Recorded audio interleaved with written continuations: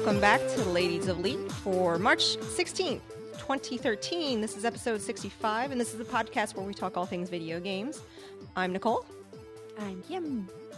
And I'm Stephanie. Oh, better just cut that out right there. Hello. We're done with that.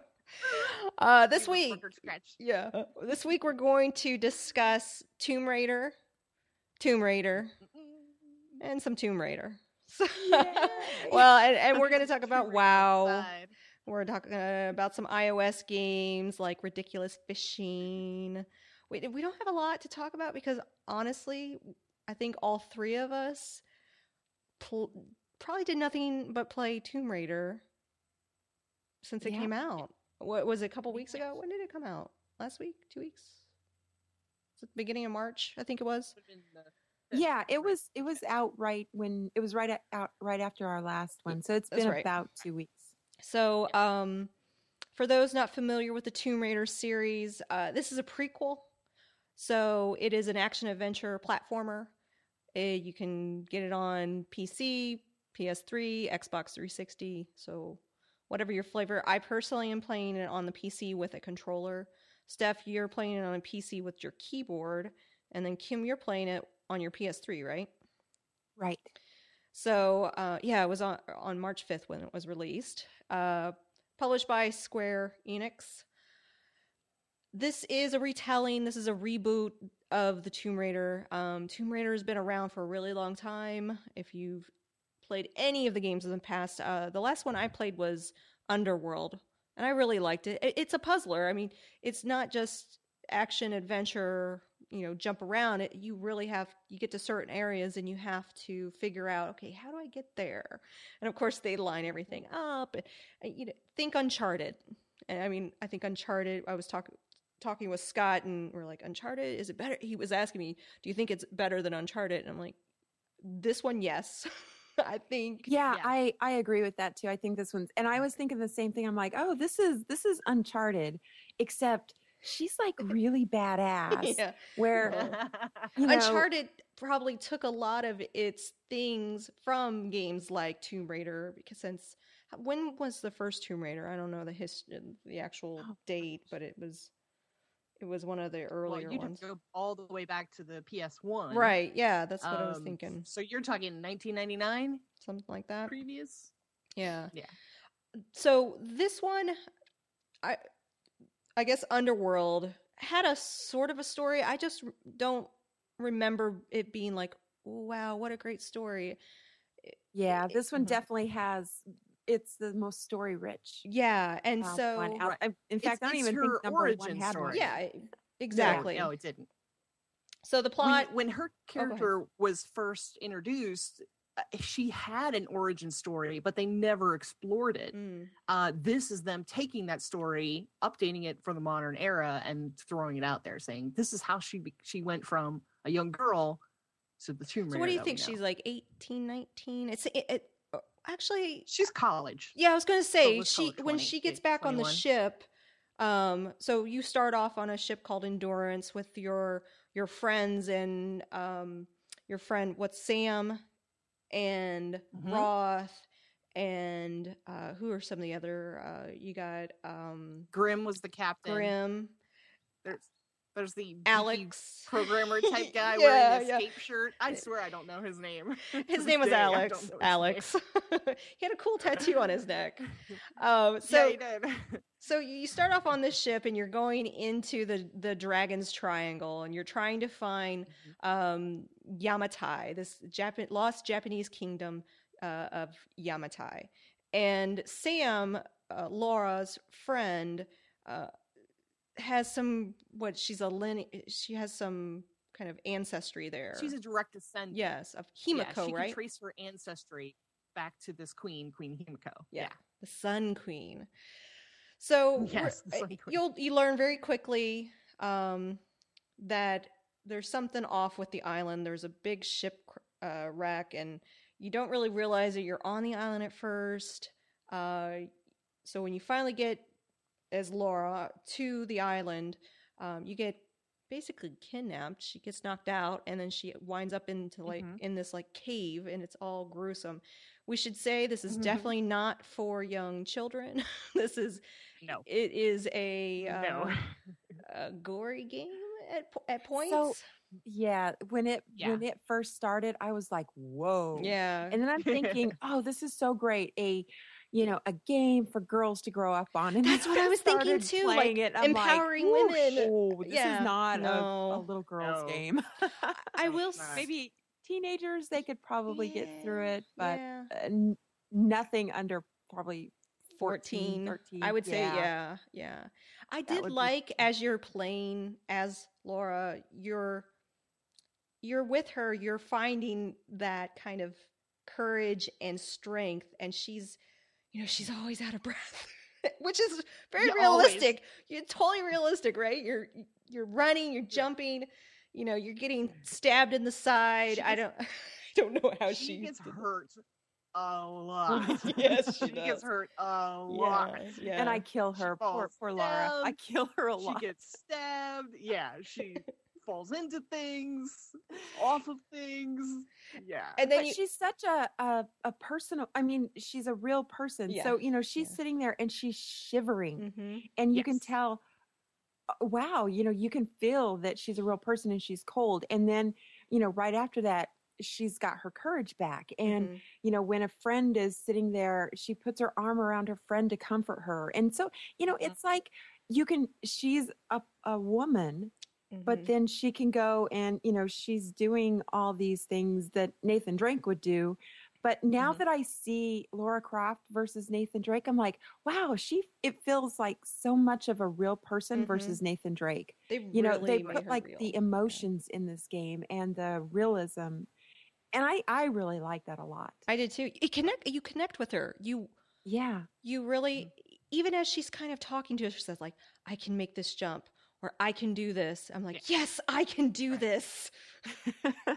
Go, Laura. One of the more emotional scenes for me was, so one of the things that's different about this game from Uncharted is she is really trying to survive. Yes. I mean, on a basic level, she has to survive. And one of the things is she has to find food. And the first time she has to shoot a deer, was very emotional. It was. She killed it, and then she had to go up and finish the job. She had to go and I felt like she wanted to say I'm sorry. Well, she kind of did, didn't she? I think she kind of, I think she did say. But then she becomes you actually watch her get tougher. Yeah. In every situation she deals with it and she gets tougher. And there was a quote where Roth is talking to her about how she's had to kill people, and she said it's surprising how easy it's become now. And that's true. At first she was all trying to talk to him like, I don't really want to kill you. Don't kill me. And then she evolves to, I'm just going to take you out first. Yeah, she definitely evolves. They're obviously. Have either of you finished the game yet?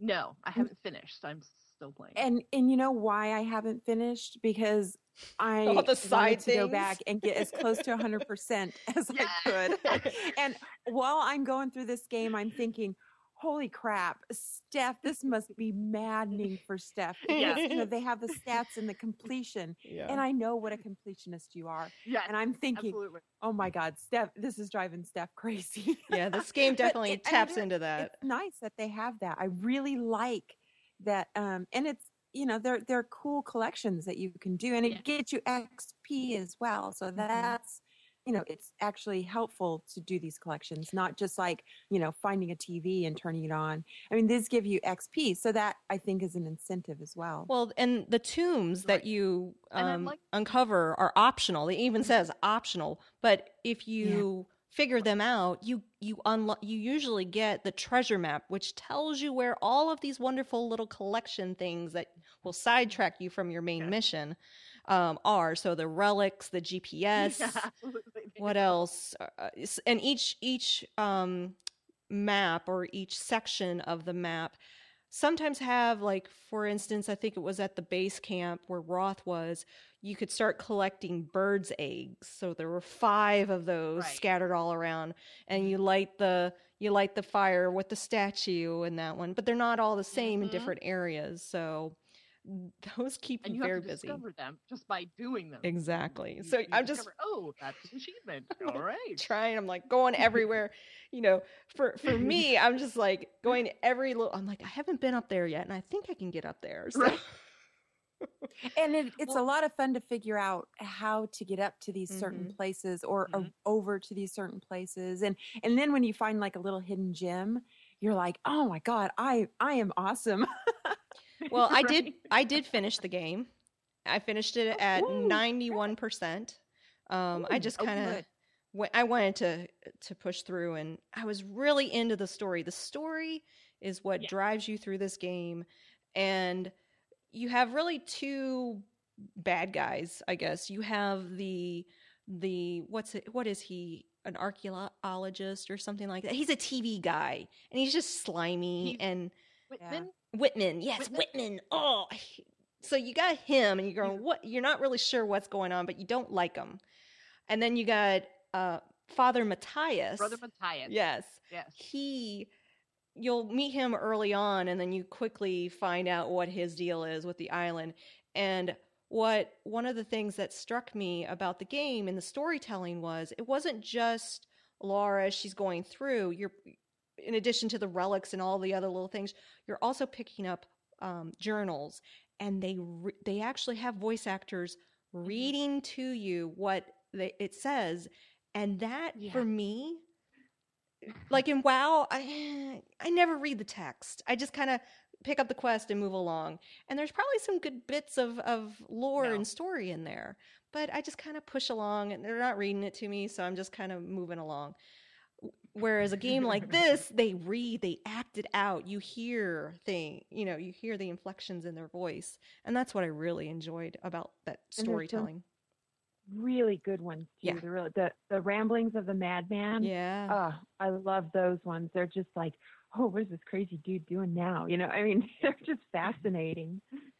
So yeah, it gets into some dark places. This ties into the achievements. So you save your game at base camps. There are camps along the way, and then there are major ones, base camps, where you can fast travel back and forth to previous ones, and that's critical because there will be things you cannot unlock until you have a certain piece of equipment, right? And then you'll have to come back later. Like, for example, later on in the game, you'll get the ability to shoot grenades out of a shotgun, and that's the only way you can blast through a metal door that's blocking your way. And you find that metal door early on in the game, so you have to have the ability to jump back to complete. If that's what you're into. But I like that mechanic. The campfire. And they don't. The campfire fast travel thing was great, and I can appreciate making certain things off limits until later. But I hate games that do that too much, and just kind of going back, and I was like, oh, I forgot about that. They didn't use it too much. Like when I was in that area the first time, I really did feel like I thoroughly gave that. Even though I couldn't get to the place where I had to use the shotgun, and I didn't have the shotgun yet. So it didn't take away from the game. It just was something for the completionists to kind of go back and look at that area with a new set of eyes, because even the first starting area where you kill the deer, you're still learning the game. So you're going to miss certain things. And once you get into the flow of how the game works, and it's nice to kind of, they can send you back there really easily to kind of explore it again, which I appreciated that. Right. So, So, I think it's pretty unanimous that we like this game. There were some hiccups that I had. Oh, really? With the keyboard. Controlling it with the keyboard. Oh, yeah. So you're playing with the keyboard, and I had some people asking me, well, how is it? Because one thing I found with the controller, I'm like, wow, this is not for a beginner. If this game expects you to know where the buttons are on the controller, and so you have to know. So I was wondering, what it is like on the keyboard. So for the keyboard, you use the traditional WASD to move around, right? And that means when she's in a struggle, they want you to, if you were using a controller, you would jerk the controller left and right. So that means I have to do AD very quickly. And then there were several scenarios where she would either kick or grab something. Yep. And kick is F and grab is E. I cannot tell you how many times I got those wrong because, the command pops up on the screen, do this quick. And I'm like, oh, crap, left, right. And then it wants me to kick, but only at a certain time. You have to time it correctly. So that was the difficult part. Other than that, it was pretty much a breeze. It was just these struggles that, I had to redo the part where she got groped by the guy at least 4 times because I kept getting it wrong. But honestly, I had to do that a few times too, because it's the same problem on the controller. It's that timing and getting it there. I had trouble getting the timing down. So eventually what I do is I was just kept pushing the button and it's the Y button. The Y button is your action, and you're going to, as you go through the game, especially in the last boss fight, it's kind of that God of War thing where you have certain timing moments, like you're fighting, and now let's do a finishing kill, right? So the Y button is that finishing kill kind of thing. What weapon do you find yourself using the most? For me, it's the bow. Yeah, I love the bow, especially when you get fire. Love it. Yes. And then you get the rope. Kill if you do it correctly. Yeah, and then you get ropes attached to the arrows, and then of course you can later set them on fire.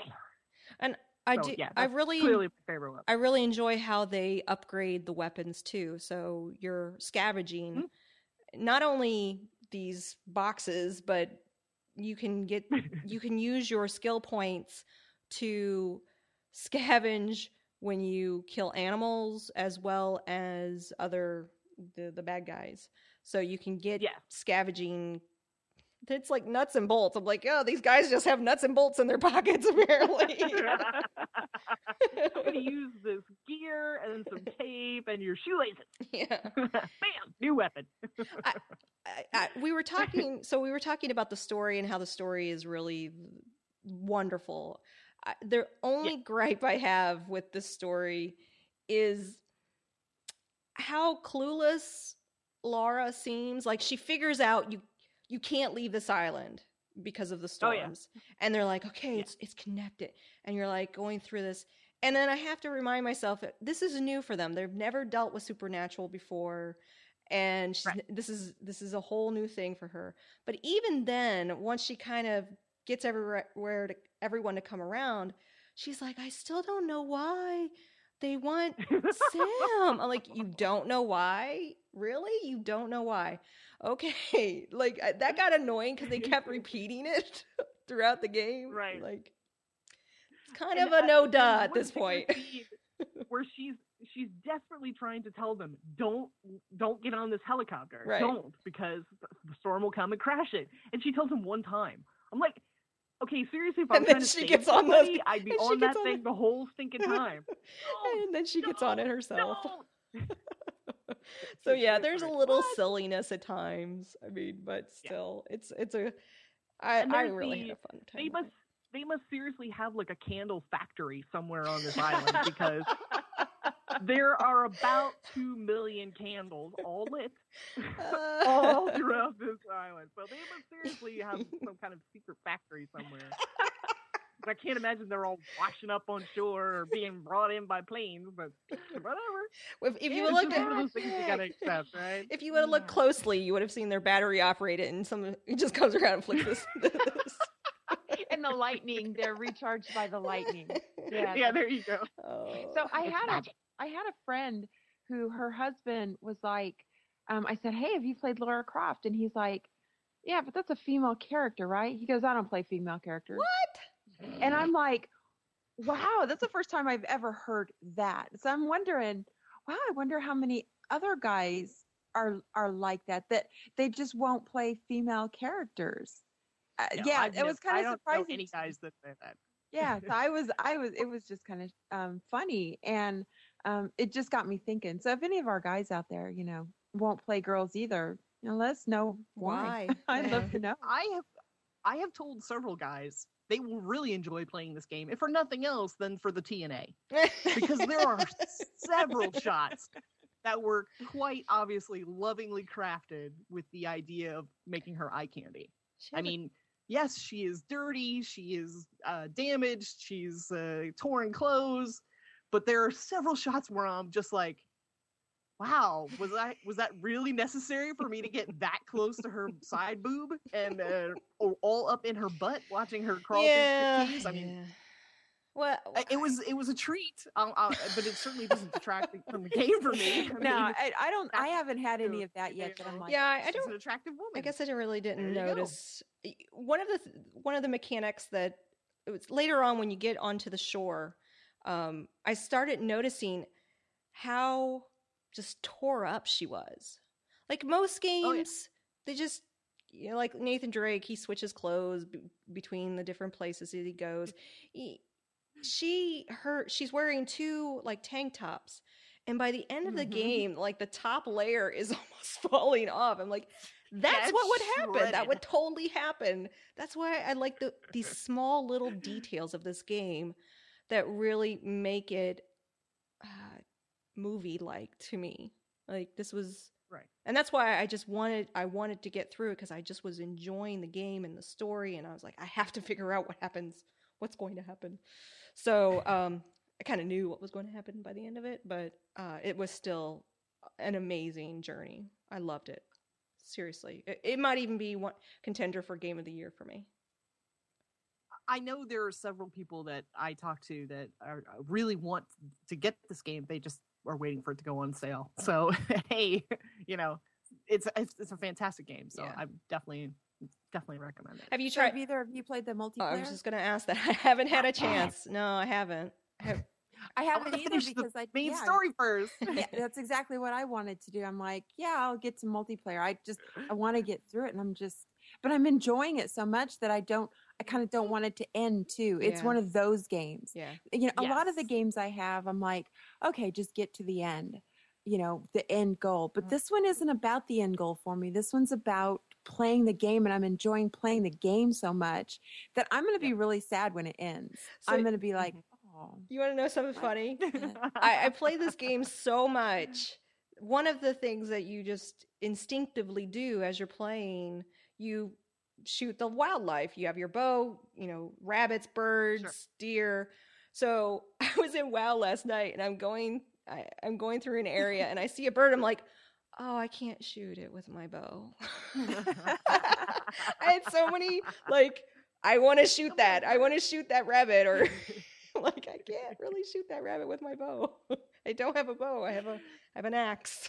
When I was playing the game, I actually got the message coming up saying, you have cleared out all the wildlife in this area. No now XP. You'll get no more XP. Like 1 XP. Like, oops. Okay, I'll hold off on that. Yeah, you can only get so much XP for animal kills per zone. So there's some, like on the beach area where Ray's she's working on the ship. I killed maybe 3 wild hogs, and you get, I think, almost 75 to 85 XP per kill. And I think they cap it at a certain, they're like, oh, you've reached your cap. You're going to get little to no XP now for killing animals. Okay. Stop killing the animals. Yeah. So I'm sorry. But the multiplayer looks interesting. It's 4 survivors against 4 scavengers. And I guess you're trying to eliminate the opposing team, or attempt to bring medical supplies to a certain point in the map. So it looks like there's a couple of different, 5 different maps and 3 types of games that you can do in the multiplayer. So that should be interesting. I might go in. Anytime I go into multiplayer, though, I just want a mute all button. Please let there be a mute all button. It's like dipping your toe in the pool. Like, don't make this a bad experience, please. Yeah. I just want to get in, experience it, and then get out. Yeah, that's what I always hope. That's why I still play Mass Effect 3 multiplayer, because 99% of the time it is an enjoyable experience, and then I move on. Nobody yells at you. So total for your single player playthrough, for those wondering, you got around 12 to 15 hours just for the single campaign, and you can probably extend that even longer if you start doing some of the optional collection things and stuff like that. So it's totally worth the $50-$60 that you'll pay for it. I think I paid $44 on. Yeah, I paid you paid $96 for it. I did. Holy moly! But it's honestly, it's worth it. It's a great game. Well, yeah. So, I probably could have downloaded this one off of the PlayStation Store though. So I probably should have done that. Like I'm going to do that with God of War, is just download it from the PlayStation Store. No, you can't. I didn't realize the God of War Ascension came out, so I went to go download it from the PlayStation Store, and they don't have it in the store. They don't. Ooh. Seriously, they had Dead Space 3, but they don't have God of War. They only have a demo of God of War. Exactly. The demo's there, and that's why I thought, well, I'll just go in and download it. It's not there. That's ridiculous. I know it is. It'll probably be there soon, though. It's got to be. Hope. You would think, but it's not there right now because I ended up ordering off of Amazon. I can send you a copy if you want. No, I have some games I can trade into, but that's just so frustrating. And I want to play them. I really like my console because I can't play with a controller on my PC right now. It's just not working. So, and I like the controller, so that's why I'm playing a lot of my games on the PS3 right now. Mm-hmm. Yeah, I started my PS3 up, like I said, to see about downloading the new God of War. And then when I found out it wasn't there, I was like, oh, I'll download a Closure. And there's a number of games for free with the Plus membership. So I got sidetracked with the little free games.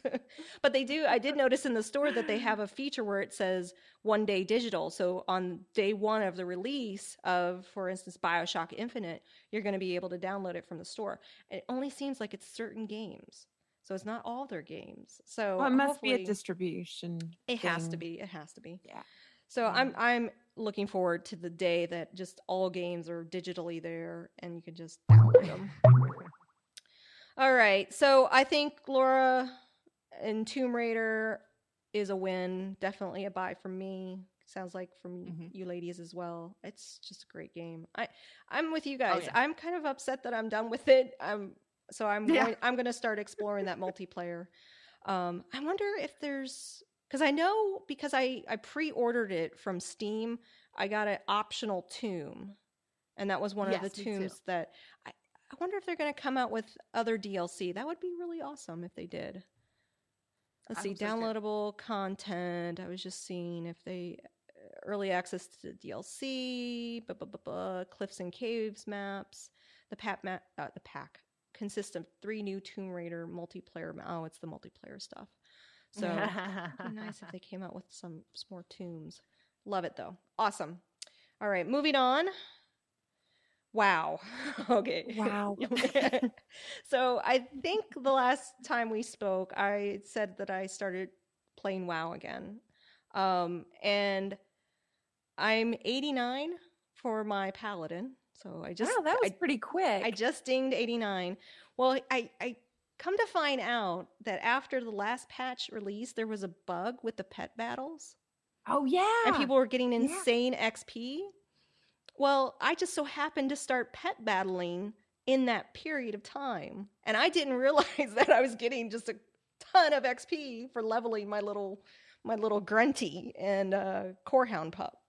So I think that's how I really got a huge level boost. I was talking to Dark Anders, and he was saying, that bug was so intense that people were going from 1 to 90 because of the XP that they were getting from the pet battles. So yeah, they were, I think, and they hot patched it. Oh yeah. Hot fixed it probably like 2 days after that. So yeah, I started doing pet battles really because of you, Kim. You were saying how much you liked them. I thought, well, I'll just give it a shot. I found the pet trainer in Orgrimmar, and I picked out my 3, which were Grunty, the little Murloc that's dressed up as StarCraft, the Terran. Mm-hmm. So he has a little gun, and he shoots a gun. And I think that was from BlizzCon 2000, either 2008 or 2009. I can't remember. And then the Corehound pup and the pug, or no, not even a pug. It's like a little dog you get from the collector's edition of the Pandaren. So it's the little lucky dog or whatever. So those were my 3. The dog and the Corehound pup are at 24. And my Grunty is at level 25. 25 is your max. So within like a week and a half, I maxed out my pets. And I'm a little, I kind of like that pet battling. I didn't think I would. A little addictive, right? Totally, I told you. Totally. You know what got me was going to Pandaria and seeing the little turtle and going, I want that turtle. And it's level 23. There's no way. I got to level these little guys up. So I went through, they send you on like a tour of the old world. So I went to all the battle masters in Eastern Kingdom, and then I went to, is it Kalmador or whatever? And then to the Outlands, and now they're sending me to Nagrand. So I've just been going all over, getting a ton of achievements, probably annoying the guild, because it's like, achievement this, achievement that. But I love those pet battles. I just wish I could do the pet battles on my phone, but I don't know how that would even work, since you explore the world and find the pets. So yeah, it would have to be a little bit different, but I mean, they could do it. It would have to be kind of a different format, but they could do it. But yeah, pet battles are so much fun. And don't you feel when your favorite pet dies, you're just like, oh. Yeah. Well, Grunty's my favorite, and I always leave him for last. So that's why he's 25, because he usually got all the XP. Because he does this awesome ability where he flies up in the air and he's like hovering, and then he like zooms down and like does a body slam on the other battle pet. So there are, to get, if you're doing the pet masters, the pet battler guys, that, you know, that's where you get your XP or your the questing part of it. You will have to figure out different pets to use and the different ways to use their abilities. I mean, there's some strategy in it. It's not just throw whatever I have up there and go kill them. Yeah. When you get to that level, there's some strategies you really have to figure out, you know, and use your undead pets against whatever they're good against, and things like that. And Warcraft Pets is a great site out there that they have a little chart that shows you what pet is good against what other pets and things like that. So go out there and look at that if you're going to do the questing part of it. Cool. I'm digging it, though. I'm happy I started pet battling. And then I also started doing some dungeons, the Pandaren. Of course, I'm not 90, so I'm not doing heroics or anything like that. We're just kind of running through to get a feel for it. And I have to say I was really nervous because I felt like I had been away too long, right? And especially doing healing in like a 5-man raid, it can be a little intimidating because you don't want to let everybody die. So I get in there, and thankfully Dark Anders, our friend Matt, he has like every kind of tune. So I'm like, hey, do you have a tank? You know, you're kind to me because when he tanks, he can tell like I'm out of mana, so he'll stop for me, right? That's like my worst pet peeve in the game is when like I get a tank and he's just like plowing through and running ahead without me. I'm like, dude, I'm a paladin. I need mana. I just need it to heal everyone. So he was helping me go through, and I commented it's like muscle memory. I use Healbot. I have my keys mapped out. And even though I've been away for, I think, 2 years? It feels maybe a year and a half, 2 years. All the keys came out, like my cleanse, and I have a command, like click with that. It was awesome. So it hasn't changed too much. No.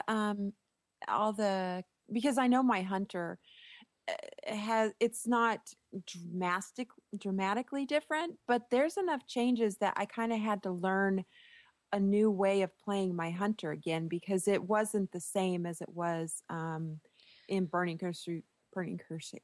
Oh Crusades. My God. Yes. Or Cataclysm. It was different. So I had to relearn. It's just a little bit. It was a little different with the Holy Pally, and especially since I had to quest through on my own, because usually I quest through with my husband, but he went ahead before me as I was playing Borderlands 2, because he was really annoyed, because he's like, we were supposed to do this together. I'm like, well, I'm playing Borderlands 2, I'm sorry. So I had to go through all of the starter area of Pandaria by myself, and that first part of that starter area where you're climbing up like the little monument is really hard, and it's instanced. So I didn't push through because I had gotten stuck. So the way I got through it was I just died like 4 times trying to get to the top of the mountain. Oh, wow. Yeah. Well, and that's the one thing I don't like is there's so many phased areas there. So sometimes it's really hard to get help. But now they've got the new patch 5.2. Have you done any of that stuff in there? You have to be 90. So no, you wouldn't have. Yeah. It's really cool. It's got a lot of, it's an island and everybody's working together to unlock the different phases of the island. Oh, cool. And they have this one thing where it drops a key and you get to go into this solo instance with this key. And you have to, the goal is to make it to the end of the instance on, during in a time frame. I think it's 3 minutes or 4 minutes. Could be 5, I don't know. Mm-hmm. But then there's all these boxes these treasure chests to unlock. So it's like, oh, I want to unlock treasure chests, but I have to make it to the end. I want to, and it's like this struggle, but it's so much fun to do that. And it's just by yourself and it's just an extra, here's a bunch of loot for you. Oh, that's cool. What it is a bunch of loot. So they've made it kind of fun and in different ways to get, what is it called? The reputation. Mm-hmm. So, you still have your reputation you have to get, but now they've made it so there's different ways to get it and you don't have to concentrate on just doing your dailies, right. There, of course, there's still the grind, but they've tried to make the grind a little better and a little more fun. Yeah. And I noticed there's a lot of different ways now to grind. I mean, with the pet battles, up in those higher levels, I was getting like 130,000 XP per battle. I was like, that's nice. Just give my XP that way. I got a lot of my XP that way. When you're 89, do you get XP? Because I wasn't getting XP when I was 89, but it may have been before they patched it. Yeah, I'm still getting XP. And then the farming, I just started to explore that. I was like, whoa, this is another time sink, and just exploring that whole thing. And what is it, Half Hill or whatever? Did you do anything with the farming? Yeah. Oh yeah, I have my big farm, but it does get easier because you can buy the little the sprinkler. So it waters all your plants at once, and you can get the little thing where it sprays the bug killer. Oh, that's cool. And do that, and then We're you can boring buy Stephanie, by the way. She's like, I don't play WoW anymore. Stop talking about it. It is fun, and the farming gets easier. So. I can't believe I'm back. Is what's weird to me. I was sitting and I was questing with Mark, and I was sitting there going, this feels nice and comfortable and familiar. And it was just we need to get Steph back in. We're going to pull you in, Steph. Pull you back in one last time. Find some more extra hours for me. Yeah, well, there is that. Because it's still WoW. It's still an MMO, and it still takes a ton of time. Exactly. A ton of time. I'm happy, though. I'm excited to ding 90. I'm hoping to, I'm traveling on Monday. I probably won't be for another week or so before. Maybe I'll try to get further along tonight, though. So, Kim, have you been raiding in WoW, or are you just kind of? I have. Yeah, we've got, so now I have 2 toons that are raiding that can raid. And we're just doing LFR. We're not doing any organized raids, but there's a team that's trying to get pulled together that might start raiding with them. But yeah, just doing LFR right now. And LFR is not as fun as doing regular raiding because it's just, random people. It's like, just getting a mixed random bag. You never know what you're going to get. Exactly. And so it's not as much fun, but at least you can learn the fights before you go into, if you go into a regular raid. But it's different. So if you do LFR, it's just a quick, do everything. Yeah. If you go in with a team, the raids actually has different mechanics. So you have to actually, strategize on the bosses versus just tank and spank. Cool. So, yeah, it's a little different. But I'm looking forward to it. Doing a little bit of everything. Awesome. Well, I see you in I'm like, oh, Kim, hi. I miss our Over the Hill game though. I know. Yeah. All right. So that's pretty much what we played. Tomb Raider and some WoW. Stephanie, was there anything else? Just all about Tomb Raider, right? Mass Effect multiplayer. And you're still playing that in. Rift, right? Oh yes. Yep. Carnival's still going on. Cool. All right, so let's move into our iPhone games. I got a couple for us. There's a game out just recently was released called Ridiculous Fishing, and it is a iPhone, iPad, so it's optimized for both. It's $2.99, and this is not to be confused with Ninja Fishing. I had no idea there was so much drama around this game, but if you look in the comments of Ninja Fishing, it's kind of ironic that they called it Ninja Fishing, considering they stole the idea. They basically released Ninja Fishing before Ridiculous Fishing as a clone. And Ninja Fishing is free. Ridiculous Fishing is $2.99. But Ninja Fishing, or Ridiculous Fishing, see, I'm already getting them confused, is apparently the much better game. And it's a very simple game. And I had a chance to play it.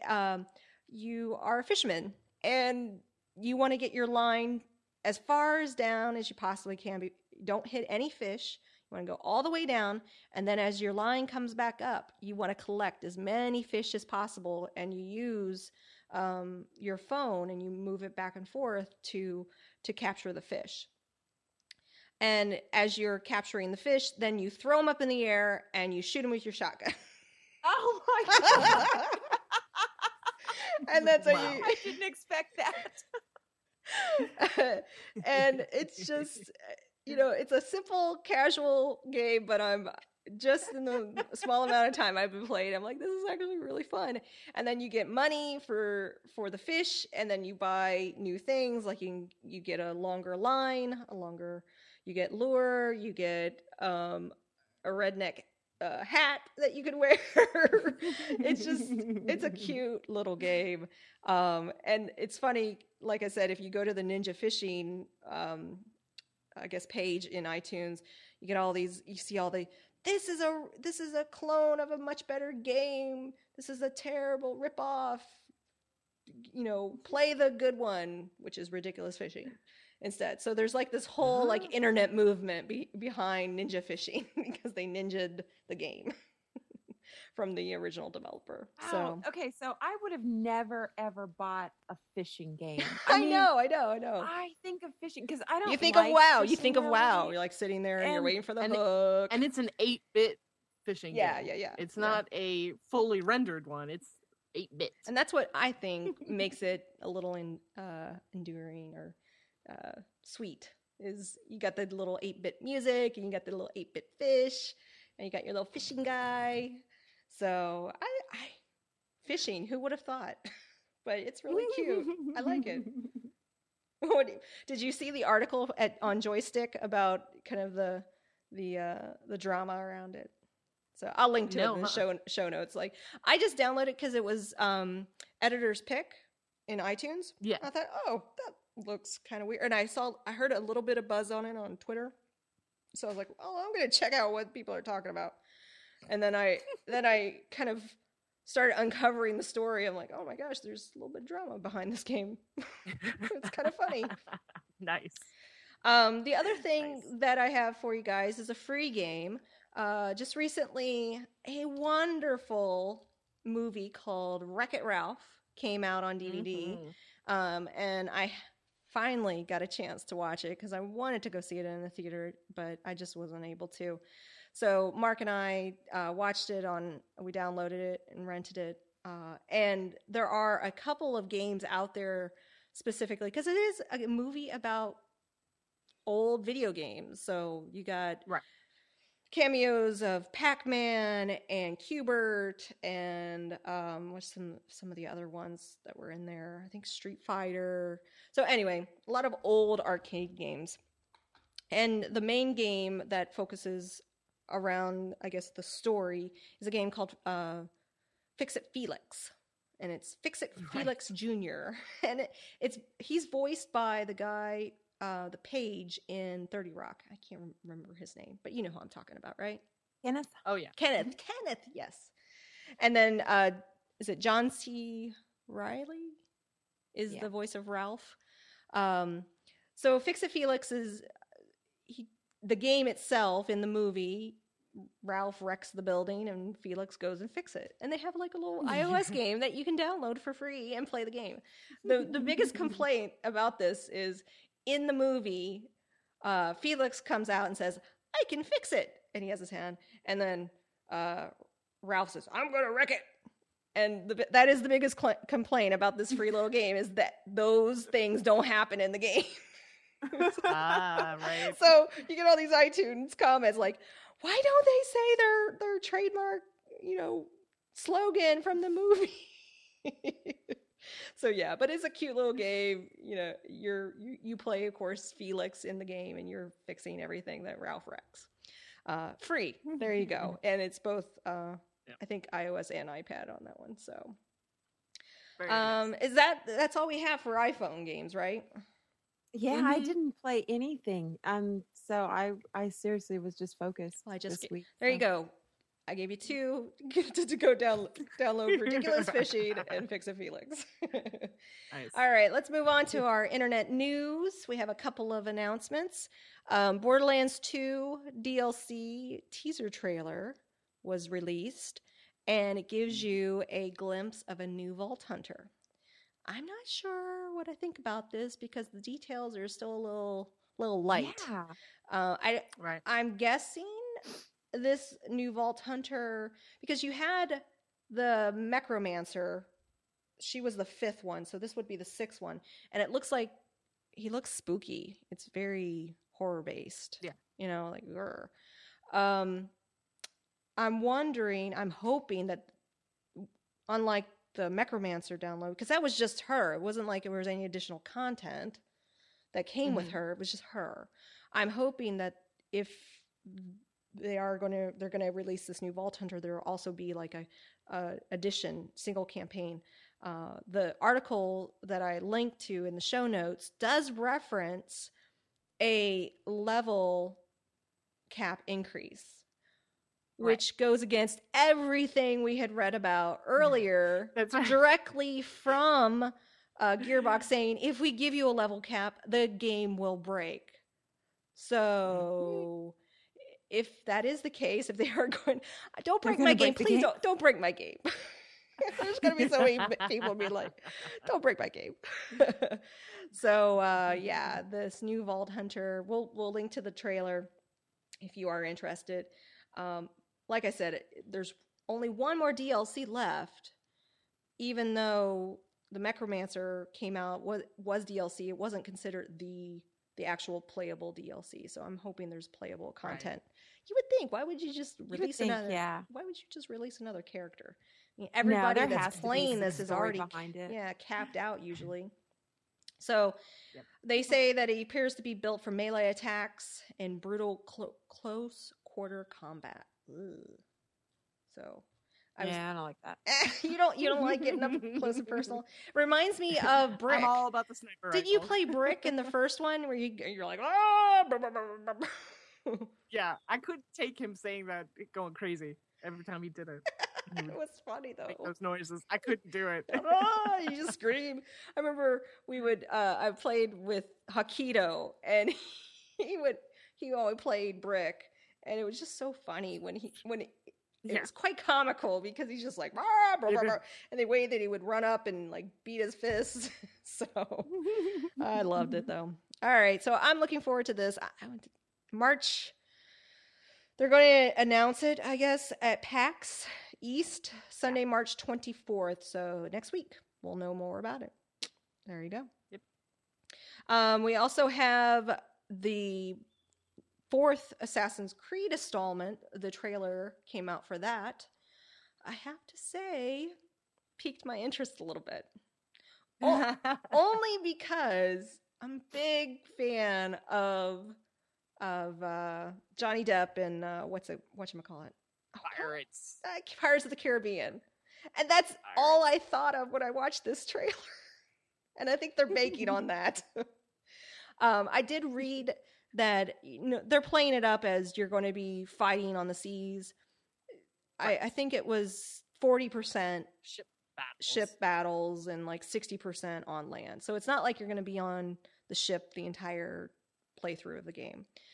I also like the fact that you're not going to be playing like Haytham. You're going to be playing, or Connor. You're going to be playing Haytham's father, so it's Connor's grandfather that you'll be playing in this game. So they're kind of doing a rewind of it. So I honestly, I hate to say it. I was like, oh, I kind of am interested in this game. Dang you, Assassin's Creed. So we'll see. I'm telling you, ninjas. Yeah. Why do they not just put it where it would shine the brightest? Feudal Japan, ninjas. End of story. How would that? I guess pirates and ninjas. Those are like, and zombies. You throw those in there, it's a solid. It's a sell. Everyone will take it. Pirate ninja. Why don't you just have zombie ninja pirates? There you go. Just one character. See the evolution of that. Pirates of the Caribbean was so popular. Pirates and zombies. Yep, there you go. Pirate zombies. And they had ninjas too. They had ninjas too. All right, so I'll link to the trailer in the show notes if you haven't seen it. Give it a watch. I was surprised by it. I really liked how they introed it. It's basically a Blackbeard pirate guy talking about Haytham's father, and they show scenes of him, and it should be interesting. And finally, I hate opening this can of worms, but I think it's important. It's important that we talked about it because it was a big Kickstarter that we talked about, which is the video games Tropes versus Women, done by Feminist Frequency. So that's the YouTube channel. She had done a Kickstarter for it. I personally backed it because I like the idea of looking at throughout history, and we repeat ourselves over and over in history, and when you start looking at those kinds of things, you're like, oh yeah, well. So I think there's a lot of value in kind of examining culture and why things are the way that they are, and that's what she was aiming to do. And she released her first video, which was the topic of damsels in distress, and it's the first part of 2. So, and it's a very long, was it like 20 minutes or so?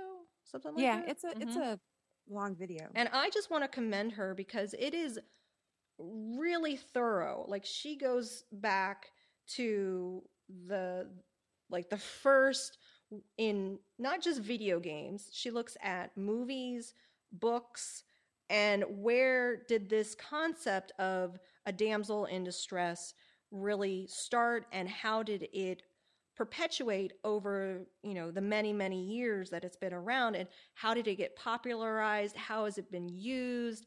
I really liked that insight to that particular trope.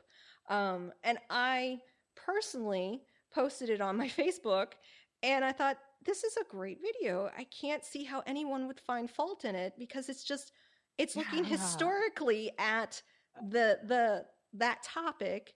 And she even, because she's looking at it from one angle, and then she says in part 2, we're going to look at games that do well with this trope. So it wasn't necessarily meant to be a full, complete thought. There's a lot of content in here. Here's the first part. We're going to talk about it the next part. And she explains it like that. Unfortunately, I had a guy friend take personal offense to it and wrote me like a freaking book on why he doesn't think, and I just kind of glazed over like, dude, you're missing the point. You're totally missing the point. And I know, Kim, we were talking before the show, you had some experiences too with the video, which I thought was interesting. Yeah, so this was posted on a Facebook site of a gaming TV video show that I watch. And again, there was one guy who wrote a novel on and picking apart every single point that she made. And one of the things he said in there is, you know, I have a daughter who is 6 years old, 7 years old, you know, a young daughter. And, you know, all she can relate to are the princesses in there, and she loves the princesses, and she's always telling daddy to save the princess. And somebody else a guy commented down the way, so you're raising your daughter to be this damsel in distress. Mm-hmm. Why do you want to raise your daughter like that? And he never addressed that point again. But I thought that was a really good point, is, you know, here, if, you know, that's all your daughter sees, then she's going to put herself as the victim all the time. And instead, is that how you want your daughter to see herself? Yeah. You know, so I just thought that was a really interesting point. I mean, there's a lot of points in here that people could argue about.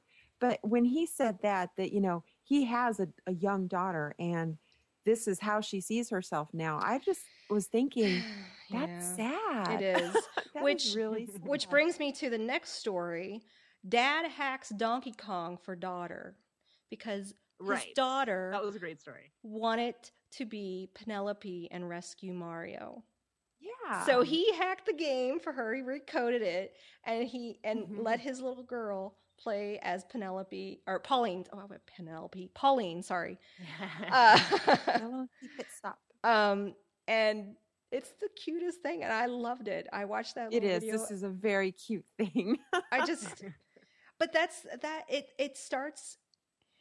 You know, as we talk about kind of empowering women and, you know, bringing them up, it's not just one thing. And I think when there's the debates are happening, it's like, it's not one thing. It's like little things over the course of a young girl's life that inspires her to do more than what's expected of her in society, right? Mm-hmm. Yeah, and exactly. To explore math, explore computers, explore things that maybe isn't typically looked at.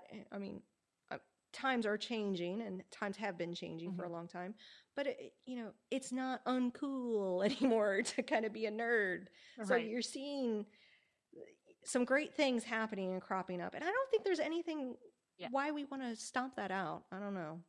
I know exactly. You know, and I like girly things. I'm not really a girly girl, but I like girly things. And, you know, I like to be thought of a princess every once in a while. But, you know, this guy should be teaching his daughter that, you know, while it's okay to like all the girly stuff that a princess represents, it's not okay to always be the victim either. Exactly. You know, and you don't have to put it like that to your little girl, but, you know, show her that there are ways that, you know, she can be a princess and save Mario, you know, which is great.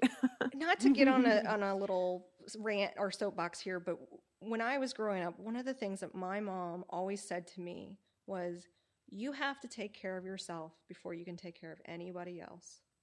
And so I always had that in my head that I really need to really figure my stuff out before, like, I go after a guy or, you know, get married or anything like that. I had to be happy with me before I did that and not expect a guy to save me or anything like that. So it really kind of from a very, very young age, kind of stuck in my head and helped shape me, I guess. So I can only hope that the youth of today have similar things like that, you know, whether it be an empowering video game or maybe a mentor in school or what have you. It's important that young girls have stuff like that. So Well, I think one of the interesting things when you look at this video is which games she chose to use as references. Yeah. And the thing that she seems to have missed is they are all from Japanese companies.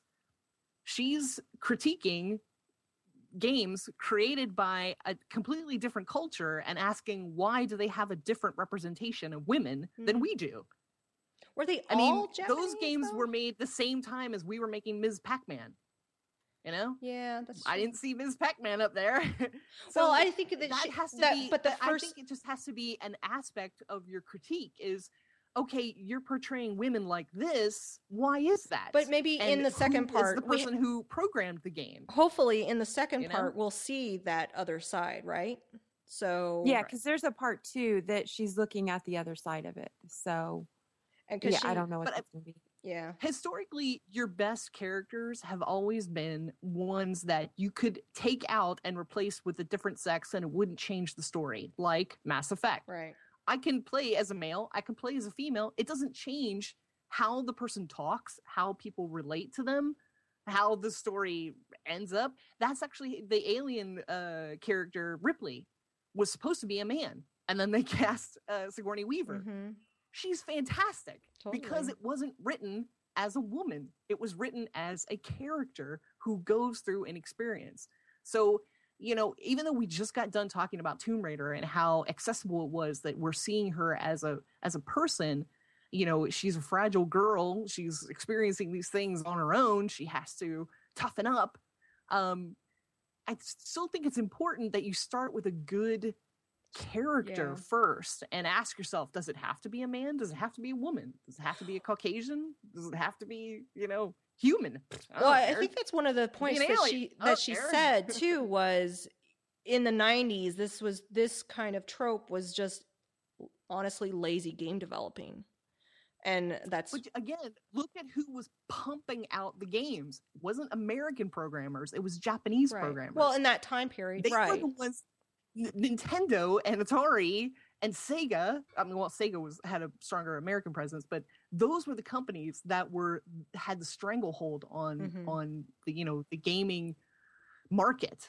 So when they put out a game, everyone's going to notice it. Right. Well, and that's why I'm looking forward to part 2, because she did like a little preview, and I did see Mass Effect, and because what she was explaining was we're going to look at the flip side and see what developers are doing it right. And I think Mass Effect, as you just stated, is one of the games that's out there that does it right by the character. So it should be interesting to watch that. I'm not sure how often do you know when she releases her videos, Kim?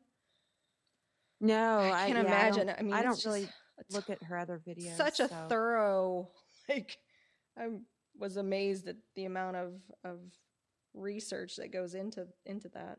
So, but yeah, I think it's a little early to kind of say that this is the only, this one video represents the entire body of work, but it should be interesting to see what were some of the other tropes that she said she was going to do. I can't remember. Oh yeah, I don't remember. Yeah, I don't. Well, we'll see. It should be interesting. We'll link to her channel on YouTube. We probably won't bring it up again because go off on a tangent. All right. Yeah, exactly. I mean, we're not here to go on about it, but this was her first one. Yeah. And it just did bring up some interesting points out there that I was actually kind of shocked with. I had friends on both sides of the fence, and it was very polarizing. Yeah. This isn't a casual conversation at all. No. And I can't ever see anybody stepping back and going, wow, you've made an excellent point. I've completely changed my mind. What tends to happen is people just dig in further. They have a perception, and when you try to present something different, most people do not react well to that because you're questioning what they believe. Yeah. And that's what makes these discussions so inflammatory. Is it denigrates to personal attacks so quickly. Well, like I said, you're starting out take it talking personal, about a broad subject, and then pretty soon it's everyone name calling, and that's the danger inherent in these discussions. Yeah. I was just which is a dang shame. I was just looking. I've never heard anybody say, "Wow, I've completely changed my mind about that." You're absolutely right. I've never heard anybody say that. Never. It's just too well ingrained. All right. Well, let's move on to some emails. We have a few out there. We got 4 actually. So, first one, Kim, would you like to read it? Yeah. Hello, ladies. Last show you mentioned that another. Oh no, is that the right one? Yeah. Mm-hmm. Oh, okay. I was like, wait, because I was reading the other one, so I confused myself. Anyway, last show you mentioned that another entry to the Assassin's Creed series is in development. I was originally going to ask you if you felt that it was time for a female protagonist in the series, but had forgotten about Liberation.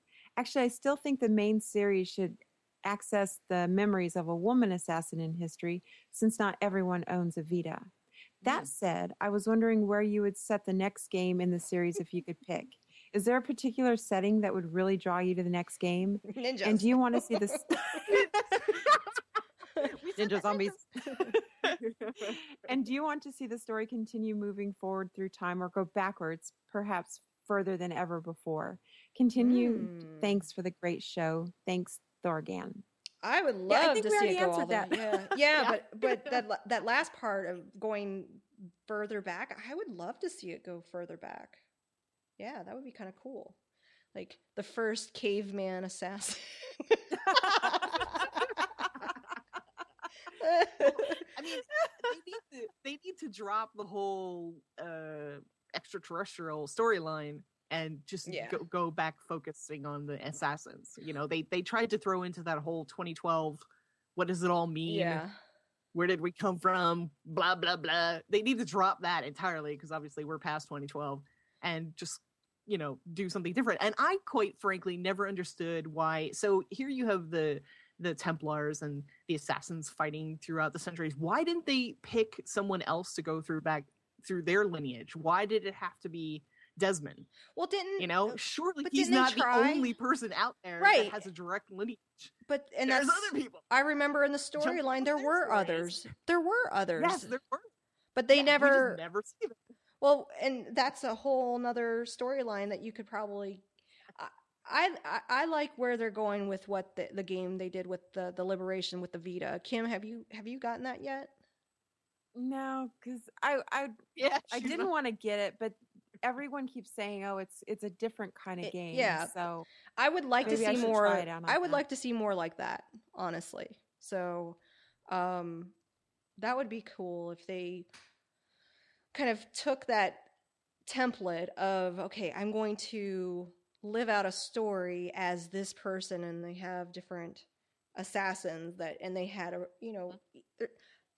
it didn't happen that there was only one assassin. There were many assassins. So you have an infinite amount of games that you could potentially create with this Assassin's Creed model. So I'm sure that's what they're going to do. They're going to milk it. All right. Well, they have a good premise. You just need to expand it. Yeah. Just broaden your horizons. So the next email's from Min. He says, hello, I think it's a he. Hello, ladies. I would like to recommend a game that I recently played and enjoyed. It's called To the Moon. Now, unlike most games, this one actually focuses solely on storytelling. Gameplay is weak, but the story makes up for it. At first, I was skeptical of whether I would enjoy it. However, after finishing the game, I can happily say it was great. The game uses 16-bit and whatever, you know what I'm saying. I can't say it.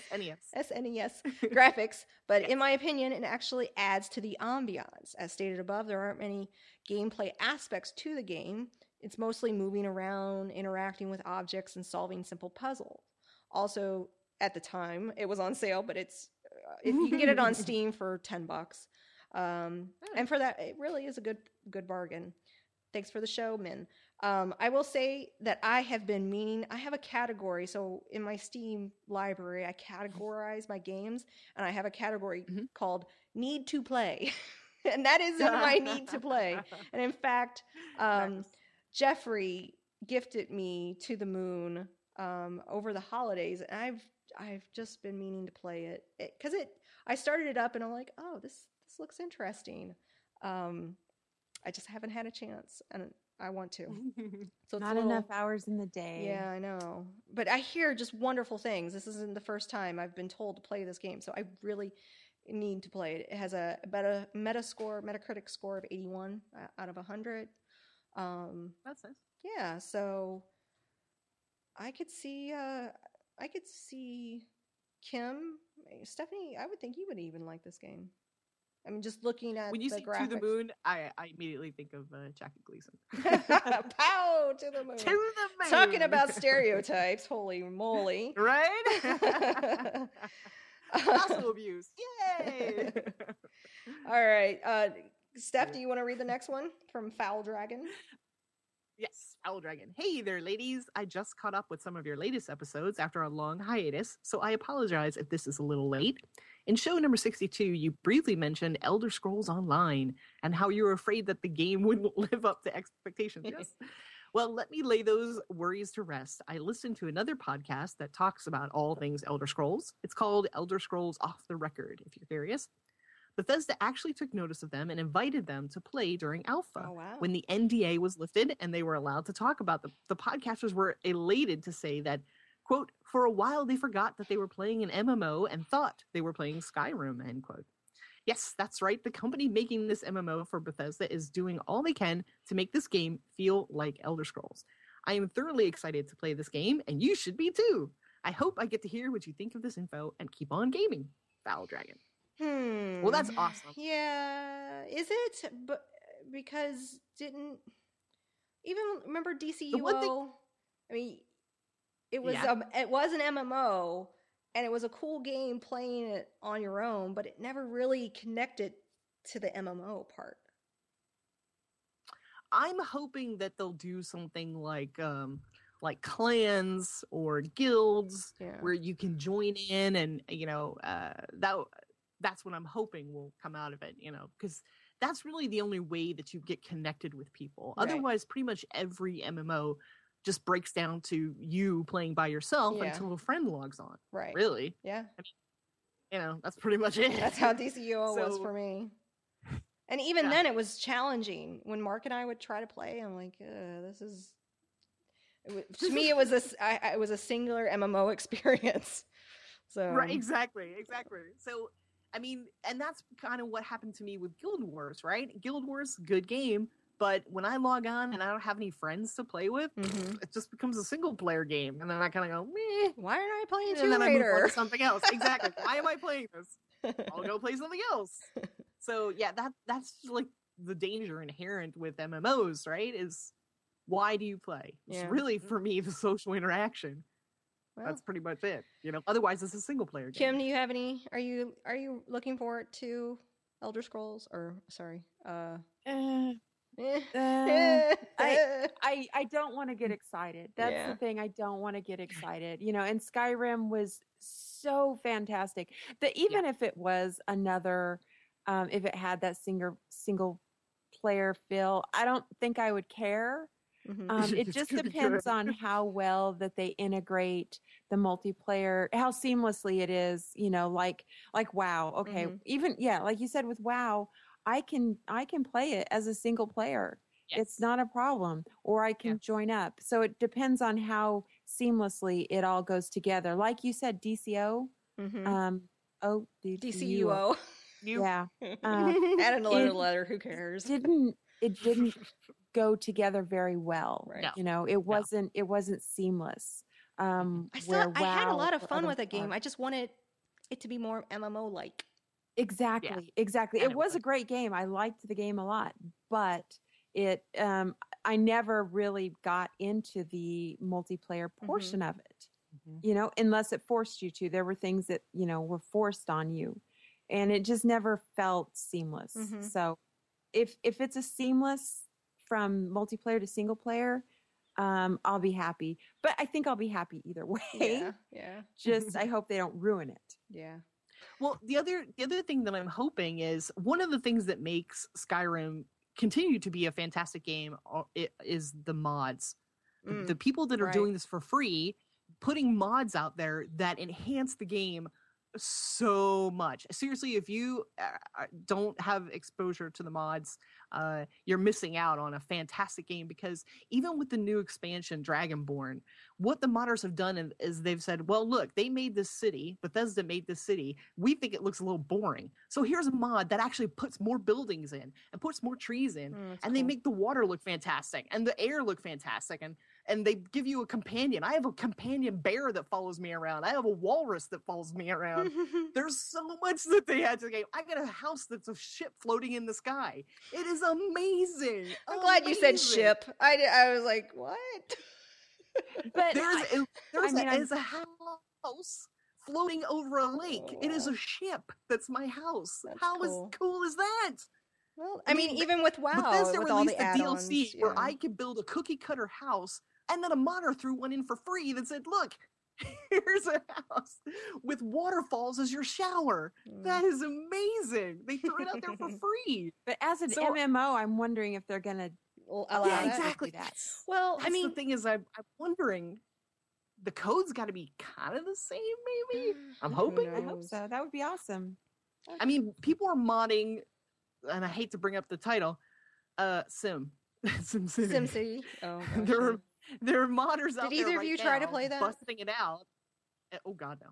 They're breaking it out and making a single player game. So I'm not putting my foot in that bear trap. No way. But so there are modders out there working on it right now, and it's essentially an MMO because they're forcing you to be online. Right. So I have hope for the Elder Scrolls that modders will be allowed. I guess we'll have to wait and see. We'll see. It's just a fantastic pool of talent that I'd hate to see disappear. When's the release of it? Do you know when the release is supposed to happen of Elder Scrolls? No, because I remember we signed up, but I still haven't gotten an email. They don't listen to us apparently. We need to talk about it more. Today on Elder Scrolls, Ladies of Elder Scrolls. All right, moving along. Last email is from Joshua. He says, "Hey ladies, you were talking about Critter Chronicles on the last episode and all the random clicking you had to do. When I was playing the first game, Book of Unwritten Tales, about halfway through, I accidentally pressed a key and it actually puts a little icon over the clickable objects. What? Why don't they tell you this in the beginning? Exactly. Why didn't they tell you that? See? I found that out early on because..." He said, "This may help your progress. I don't remember which key it is." Joshua, why would you do this to me? It was probably something like spacebar, alt, control, or shift. Basically, if you like Curse of Monkey Island, you'll probably like the first game. I really liked the first game, but had no interest in the second one, which is the one we talked about, because I didn't like the cocky ship cap or the pink thing that doesn't talk. Love the show, Joshua. Oh, he talks. He talks. Yeah, that's him. Listen to that for another hour. Oh, that's awesome. But hey, some people like it, so that's cool. I mean, it's just yeah. So I gather from Joshua's comment, play the first one, skip the second one. So well, I know I need to Google the key. It's missing. Yeah, they're missing the explaining part of the game. I just randomly hey, if you're stuck, try hitting this key. Hey, try doing this. And that's what they're missing. Oh, awesome. And it needed the help system. It did not have a help system. It needed a help system. So, well, guess what? Cool. That's the end of the show. What? We're done. We forgot to mention Nerdtacular. Oh. And how amazing it's doing. It really is. That Kickstarter campaign is doing really great. I'm super excited. There's new rewards being added. I think there are a few more rewards left to game with some of the Frog Panthers. I think Scott even added something gaming with him on StarCraft on Frog Pants TV. So there's some cool stuff. Check it out. Linked in the show notes if you're interested in going to Nerdtacular. It should be a lot of fun. So with that, let's wrap the show up. If you want to get a hold of us, Stephanie, how can the fine listeners reach us? Oh, what are we playing next? We're going to be playing BioShock Infinite and God of War Ascension. I know I'm playing both. What's that? Yeah, I was going to say I'm playing BioShock, but what platforms is God of War on? God of War is exclusive PS3. Do you PlayStation? I thought you had a PlayStation.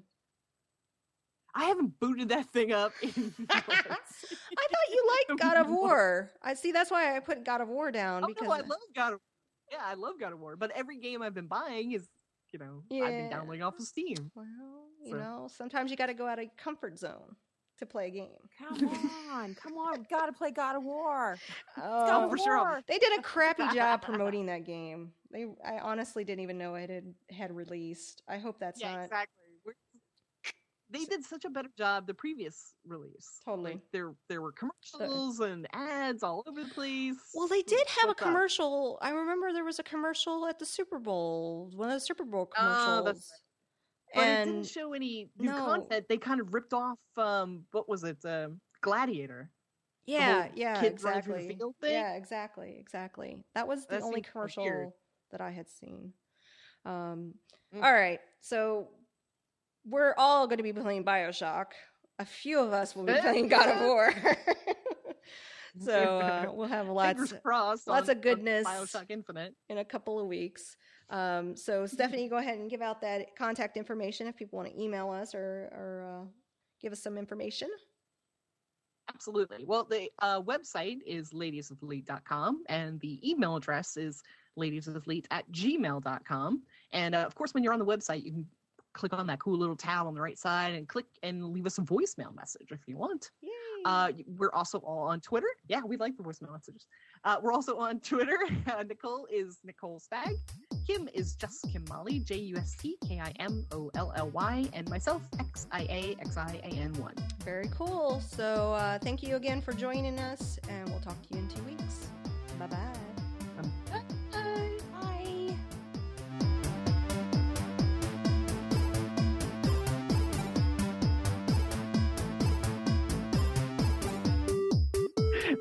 My Laura's going into it. She must have like major organ failure at this point. I know. She's been impaled, crawling around in disgusting poo and blood. Disgusting. Like, how is she not getting an infection? She with that whole scene where she was like, lighting the arrow on fire. I was like, honey, you need way more than that. Yeah, I mean, there's bodies literally everywhere. Well, like you're going through a tunnel and you're kicking heads and they're rolling and the limbs and I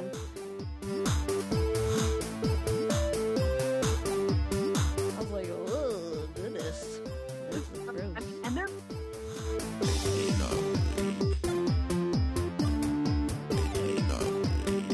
these are fresh, squishy bodies. So where are they getting this huge supply of people from? I mean.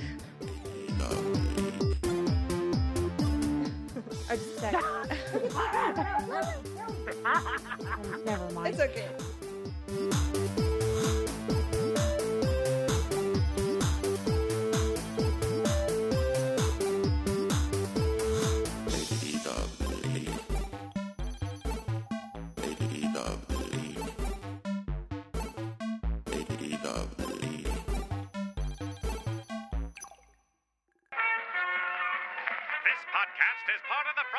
Studios Network. For more information about this and other shows, visit frogpants.com. Audio program so good, it's like you're there.